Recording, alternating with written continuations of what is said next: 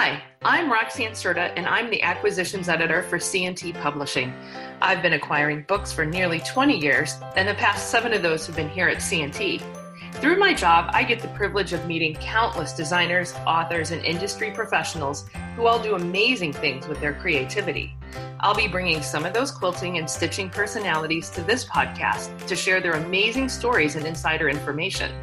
Download the latest episodes and get to know great crafters, learn the backstories behind events and people, and hear funny stories from people living the crafty life.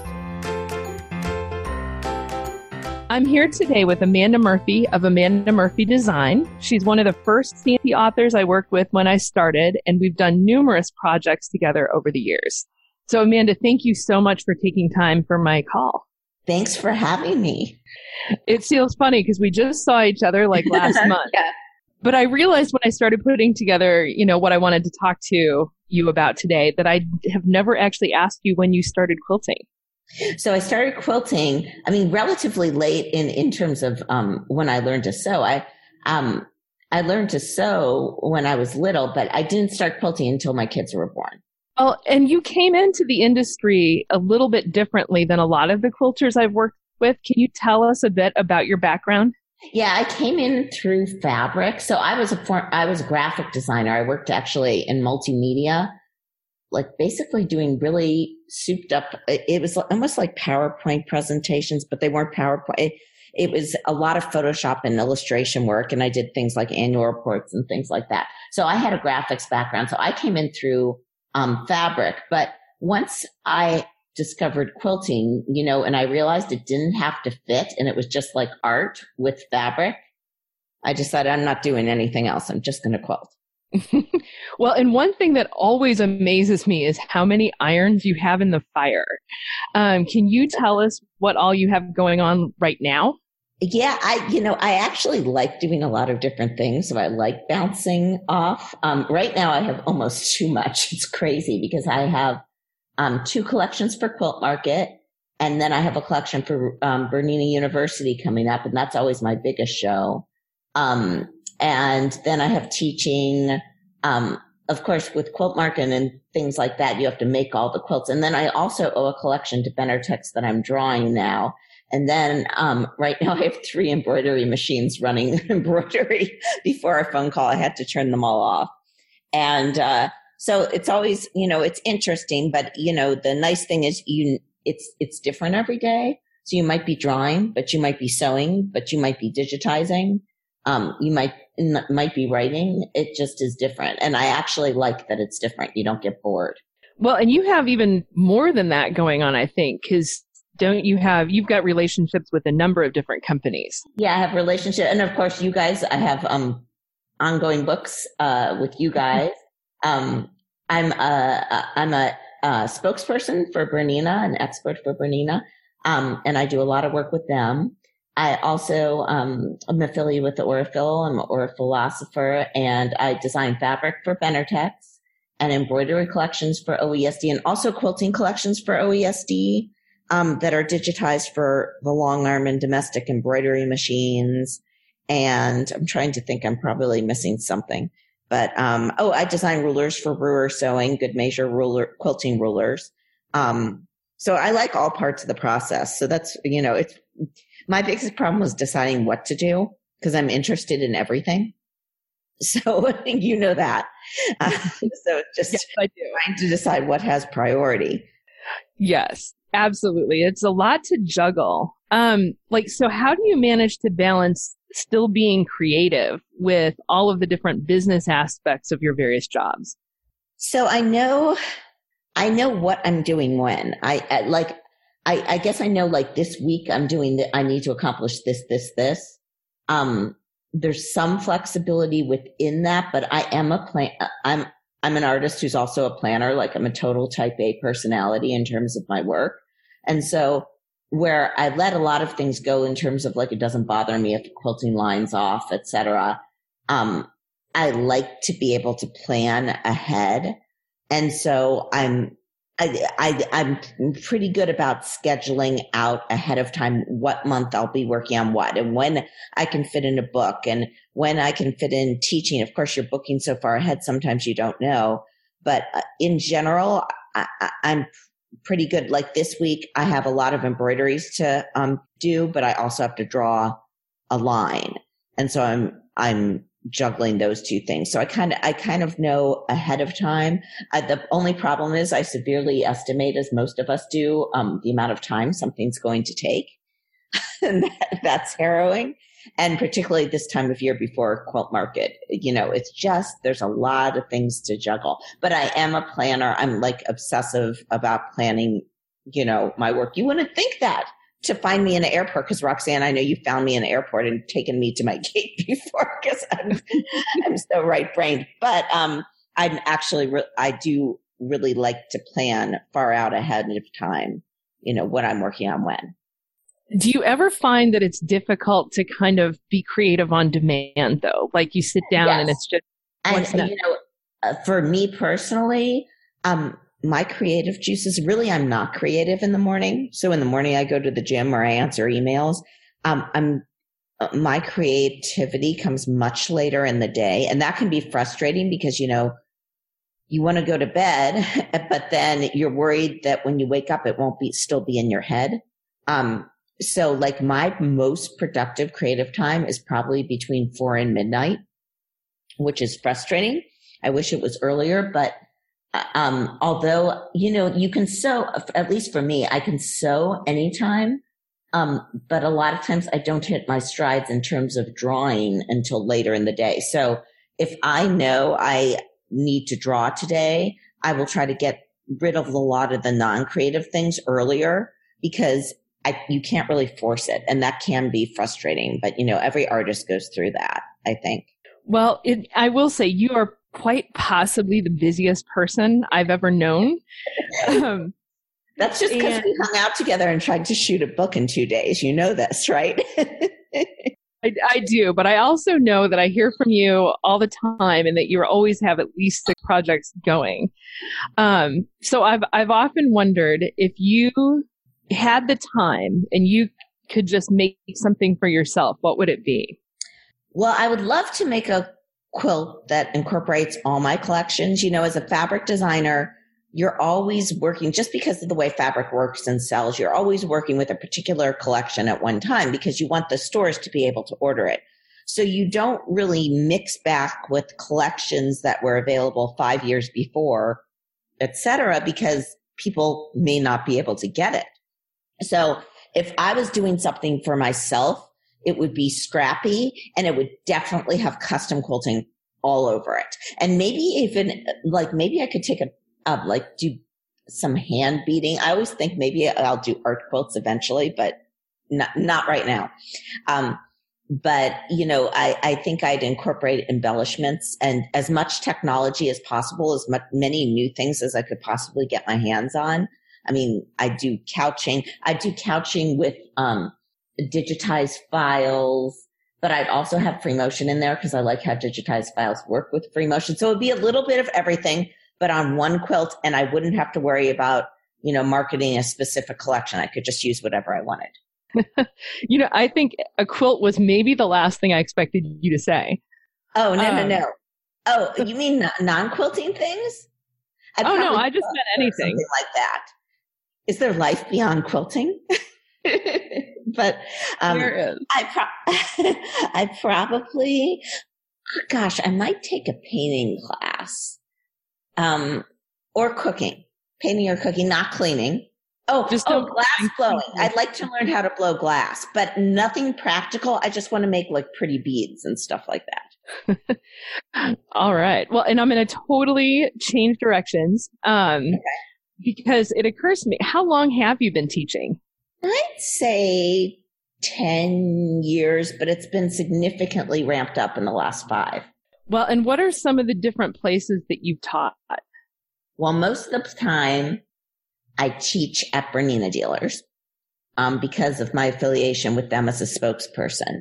I'm going to Switzerland this year and teaching at their creative center there. So that's exciting. Most of my venues are different dealers throughout the country and sometimes internationally, but Mostly that's where I teach. I very seldom do shows, although I am at festival every year in Bernina's booth. So come see me if you're there. Well, and, geographically speaking, you teach all over. Is there a particular geographic location you really enjoy more than, just a favorite to go back to?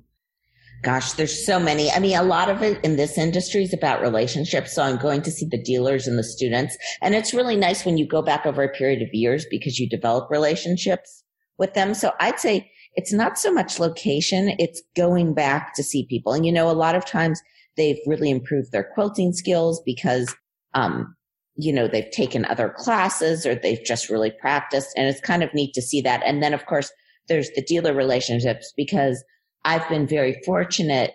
This industry has so many men and women, but a lot of women who have this is their second career, right?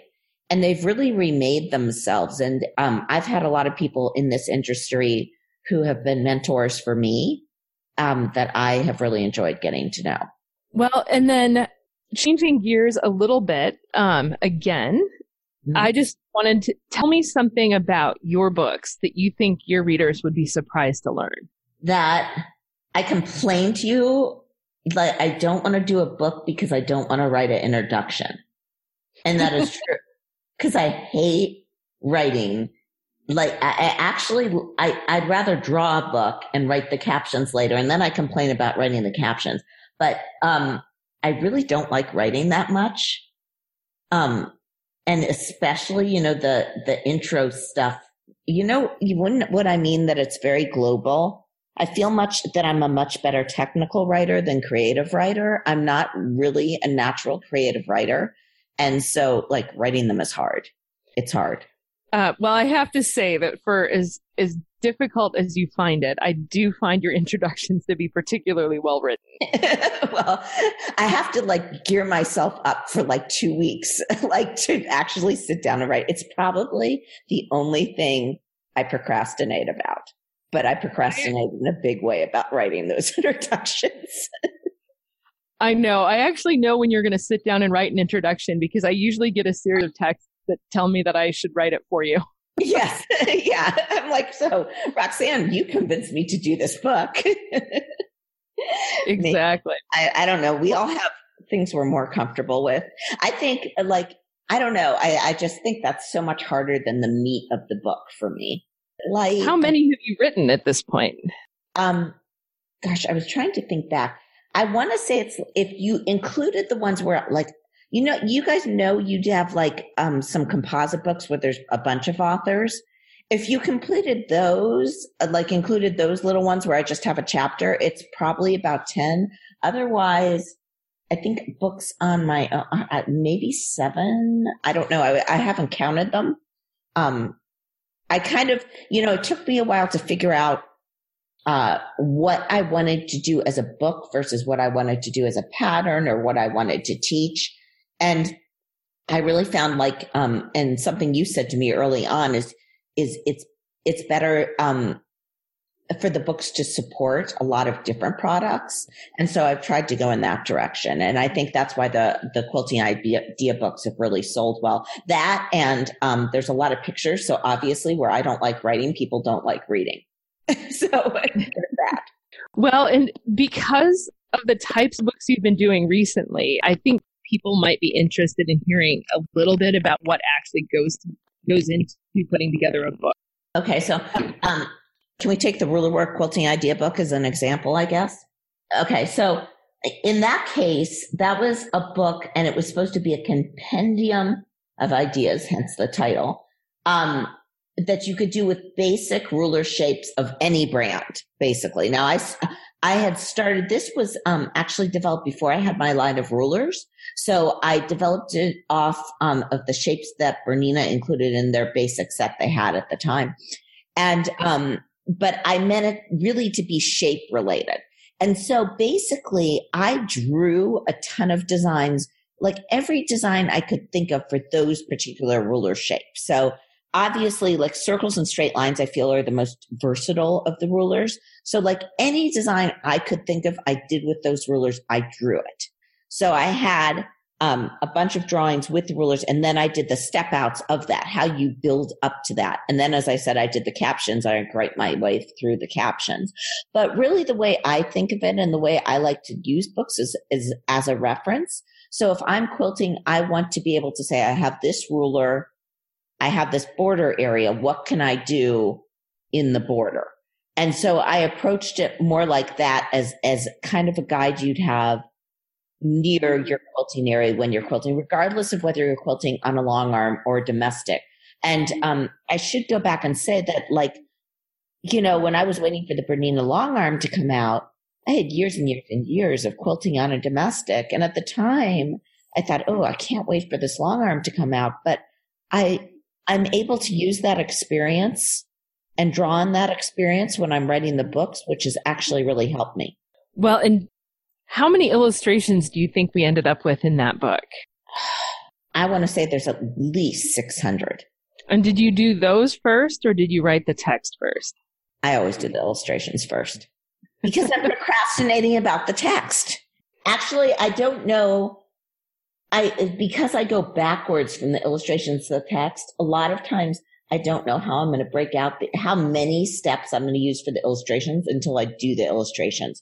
So if I did the text first, it would become, you know, I'd have to go back and correct both things at once, which is confusing. So instead, I actually build it by building a spreadsheet of the illustrations as I'm building the illustrations. And I then take the spreadsheet and put it into the text and then make all the, you know, captions from there. So just because I was privy to the process you followed on your more recent book, the book you and I just did a photo shoot for, actually, that one is like almost a complete flip flop because it's not designed. It's entirely instruction.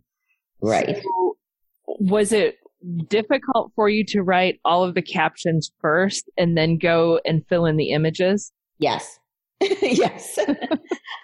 Basically, I mean, when you and I, because you're really good at guiding things in guiding authors to know how to approach something for something to be sellable, right? Because sometimes when you're the author, it can get really myopic. You can get really fixated on one part of the process and forget even that you have to say this other thing. So one of the things you said to me early on is pretend you're teaching a class and basically like write the class. And that's kind of how I approached it. I wrote what I say, but of course you're trying to get the most, the photo shoot list, you're trying to get it as thorough as possible because you don't want to have to go back and reshoot it.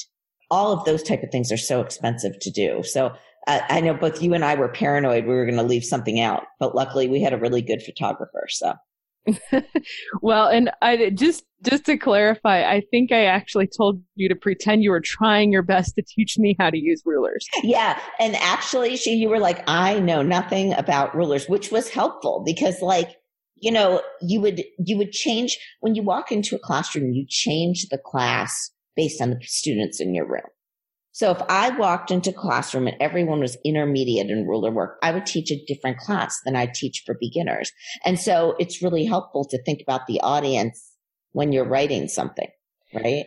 Yeah, I would have to imagine that you'd have to teach for quite a while before you're able to walk in and adapt a class on the fly. Yeah, it takes some time. That's why, you know, people ask what's the hardest thing to teach? Well, the first time you teach anything or the second, that's the hardest because your pacing's not down.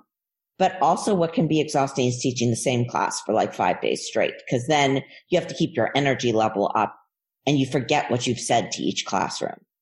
But, you know, what was helpful with you was that you were able to ask the questions that if you had a question, we just stopped filming and asked the question. So we were able to insert some things into the manuscript if it was unclear. We didn't do that a lot of times, but I think it's helpful to have that because actually you're way more detailed than I am, I feel like. I'm just laughing because that's not always the case. You're pretty detailed. All right. And so, yeah, I just wondered, so in terms of what you're up to now, where can people find you or see what you're doing next? Okay. Well, on my blog, of course, I always have blog.amandamurphydesign.com. And then I have a Facebook group that's, has quite a few people. It's called Quilting with Amanda Murphy. If you search for it, you can find me there. And I'm in that group quite a bit. So like any new teaching dates, I always announce in that group. It's just easy to get information to a lot of people that way. You can find me on Instagram at Amanda Murphy Design. So that's another way to find me. And, gosh, I'm trying to think. Well, we'll have a new book this summer for CNT. So you'll see that probably on your blog coming up. Oh, absolutely. And then is there anything exciting coming up that you can share? Well, I can tell you this is airing around the time of Quilt Market, right? Yes, absolutely. So I can tell you I have 2 new collections for Quilt Market.